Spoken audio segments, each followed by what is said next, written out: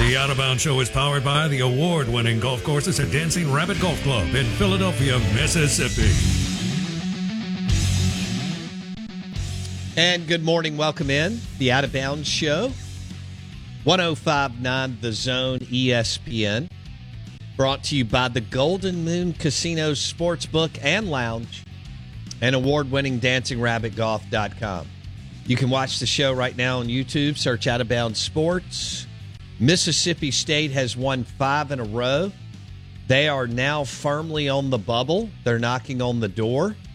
And Joe Lunardi is starting to recognize them after a Q1 road win over Arkansas on Saturday night. And our next guest, Dane Bradshaw, called the game. Former Tennessee Vol basketball player, now with ESPN, SEC Network, and he joins us on the Farm Bureau Insurance guest line. Dane, did you think that Chris Jans and this team could do this 4 or 5 weeks ago when they were going through that brutal losing streak?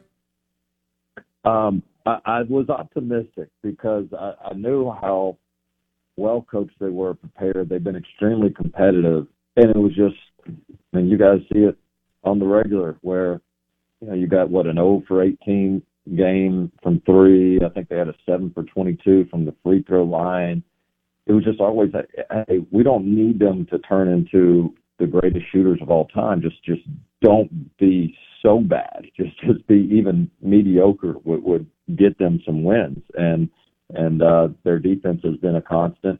And, you know, teams like this, you just kind of need something good to happen for you. And that Big 12 challenge was a huge reward for their resiliency and got them some confidence. Shaquille Moore has really given them a big boost to give them some consistency as a scorer, not to put so much pressure on Tolu Smith to be night in, night out a top scorer. And so they've been able to overcome when teams double team or have the center of attention on Tolu Smith, to where other guys, are capable and competent enough to pick up the scoring slack. And so credit to them for hanging in there, and certainly the biggest win of the Chris Jans short era there on the road in Fayetteville. This podcast is sponsored by Ramp. Are you the decision maker in your company? Consider this. For the first time in decades, there's a better option for a corporate card and spend management platform. Meet Ramp, the only corporate card and spend management system designed to help you spend less money so you can make more. Most corporate credit cards offer points as incentives,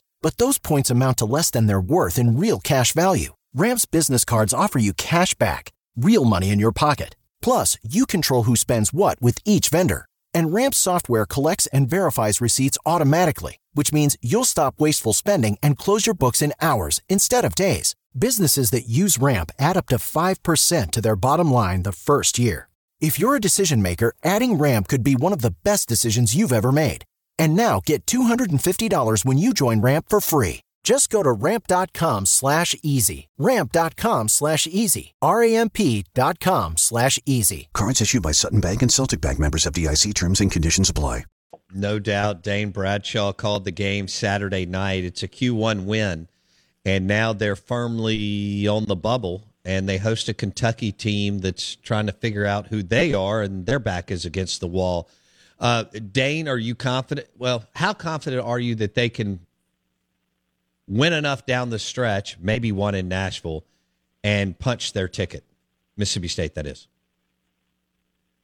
Yeah, I mean, I think look, these bubble teams are on the bubble for a reason. And I'll just tell that to Mississippi State fans, when you see your team lose a game, don't think, oh, we're doomed now. That's what bubble teams do. They're a little bit inconsistent, and they'll probably split. But I think at the end of the day, for them, you look at their remaining schedule, and there's a few opportunities there to really boost that resume and try to get safely in.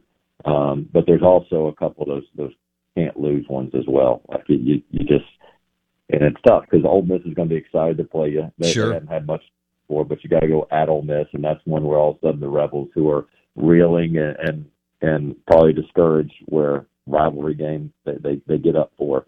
And then, of course, the South Carolina game. So those are a couple you just flat out have to win, because they do way more to hurt you than they do to help you. And if it, to me, if you can win those two, then at that point, get a couple more. When you got Kentucky at Missouri, A&M, and then at Vanderbilt, you don't even have to win the bulk of them. Just one or two, I think, would keep you in that bubble conversation where you enter the SEC tournament clearly with an opportunity to solidify your spot. SEC insider Dane Bradshaw on the Out of Bounds show and the Farm Bureau Insurance guest line. Dane, you mentioned on Saturday night how frustrated Arkansas was on offense, and kind of alluded to the fact that, you know, Mississippi State, what they do on defense also generates offense. Walk us through what Jans and them are doing on the defensive side of the football to frustrate teams like Arkansas. Yeah. Well, Arkansas came in with the game plan of we're not going to settle from three. And Arkansas historically does a really good job of getting the majority of their points inside the paint at the free throw line and not living and dying by the three. But Mississippi State packs it in so much, and they really dare you to take those shots. And I sort of joked with Eric Musselman, the Arkansas head coach, before the game. I said, all right, what are you going to tell your team if all of a sudden 10 out of your first 20 field goal attempts are from three, which is not what they want? And he laughed because there's no way. We can't let that happen. It won't.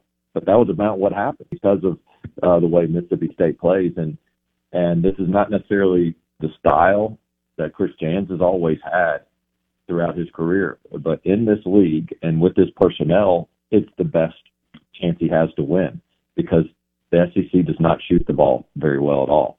Now, could they struggle some against a team like Missouri that is a really good three-point shooting team? Yeah, they could. Might have to adjust some things there. But with this opportunity against Kentucky, Kentucky's okay from three, but they're not really complicated offensively. And I think Mississippi State's going to match up well with Kentucky and make this a really, really ugly game. And would not be surprised at all, especially getting the hump, rocking again to they smell blood with the Kentucky Wildcats and an opportunity. What Dane Bradshaw on the Out of Bounds show, what do you see from what's wrong with Kentucky? I thought several weeks ago, Dane, they had it figured out for a minute. I've always thought that Calipari suffocates his players on offense, but you see way more than we do. What's wrong with Kentucky, and why are they so inconsistent? Yeah, just a lot of things. I'm with you. I really thought they started to have it figured out when the freshman point guard Cason Wallace really became the primary ball handler, and they started bringing Wheeler off the bench. Now, you got to deal with some locker room and ego stuff with that change, but it felt like they were starting to get an identity. But I'm at a loss for why this Kentucky team is so bad defensively. The amount of breakdowns they have, they can't guard ball screens. Everybody's putting Oscar Tshiebwe in a ball screen, and they can't guard it off the ball either. Like if you're setting staggered screens away from the ball and all this stuff, you got to run a lot of that action because Kentucky will break down. And the same way you can lose confidence on the offensive end, you can lose it defensively too.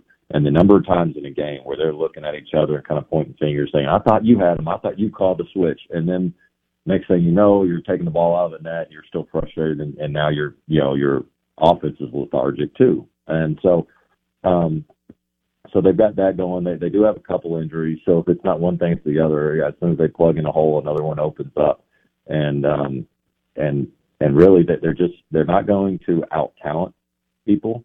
And so if you're not going to out-talent people, then you got to outwork them and outsmart them. And they just hadn't been able to do that consistently. And really a shock. I had this team on their foreign tour when they had in the Bahamas, and they looked the part of a Final Four type team. But they get over in protection, which is something was a point of emphasis for Calipari in the off season. But they really don't even play their best shot blockers. Because of the liability they can be on the offensive end. What Dane Bradshaw on the Out of Bounds show, SEC Network, ESPN, talking SEC hoops as Mississippi State's trying to find their way in to the big dance and March Madness. The Dogs host Big Blue Nation Wednesday at 7:30 Central. Dane, how does Mississippi State match up with Kentucky? I think well. because of the fact that C.J. Frederick, that's a name to remember for that plays for Kentucky. He's a shooter. He was out with a hurt, bruised rib. I don't know if it's a break or what, but he did not play in the last game. And he's somebody that really spreads the court for them that you have to respect from the perimeter. But if he's not playing, they've really only got a couple guys that can hurt you from deep. And I like the fact that Mississippi State does such a good job of knowing the other team's personnel and, again, how to make the game ugly and make them beat you from the outside. And now, in years past, there's been some Kentucky teams that just flat out didn't have any shooters. It's not like they're incapable. They've got some shooters. But I like this matchup for Mississippi State for a lot of the same reasons that you've seen Kentucky be upset before. And they're lacking confidence right now. Will Sahvir Wheeler, who did not play last game, he gives them a different dimension and pace, even though he's not having the season he wanted as an experienced point guard. But he was out with the ankle injury. So the depth chart is something to watch for sure in this one.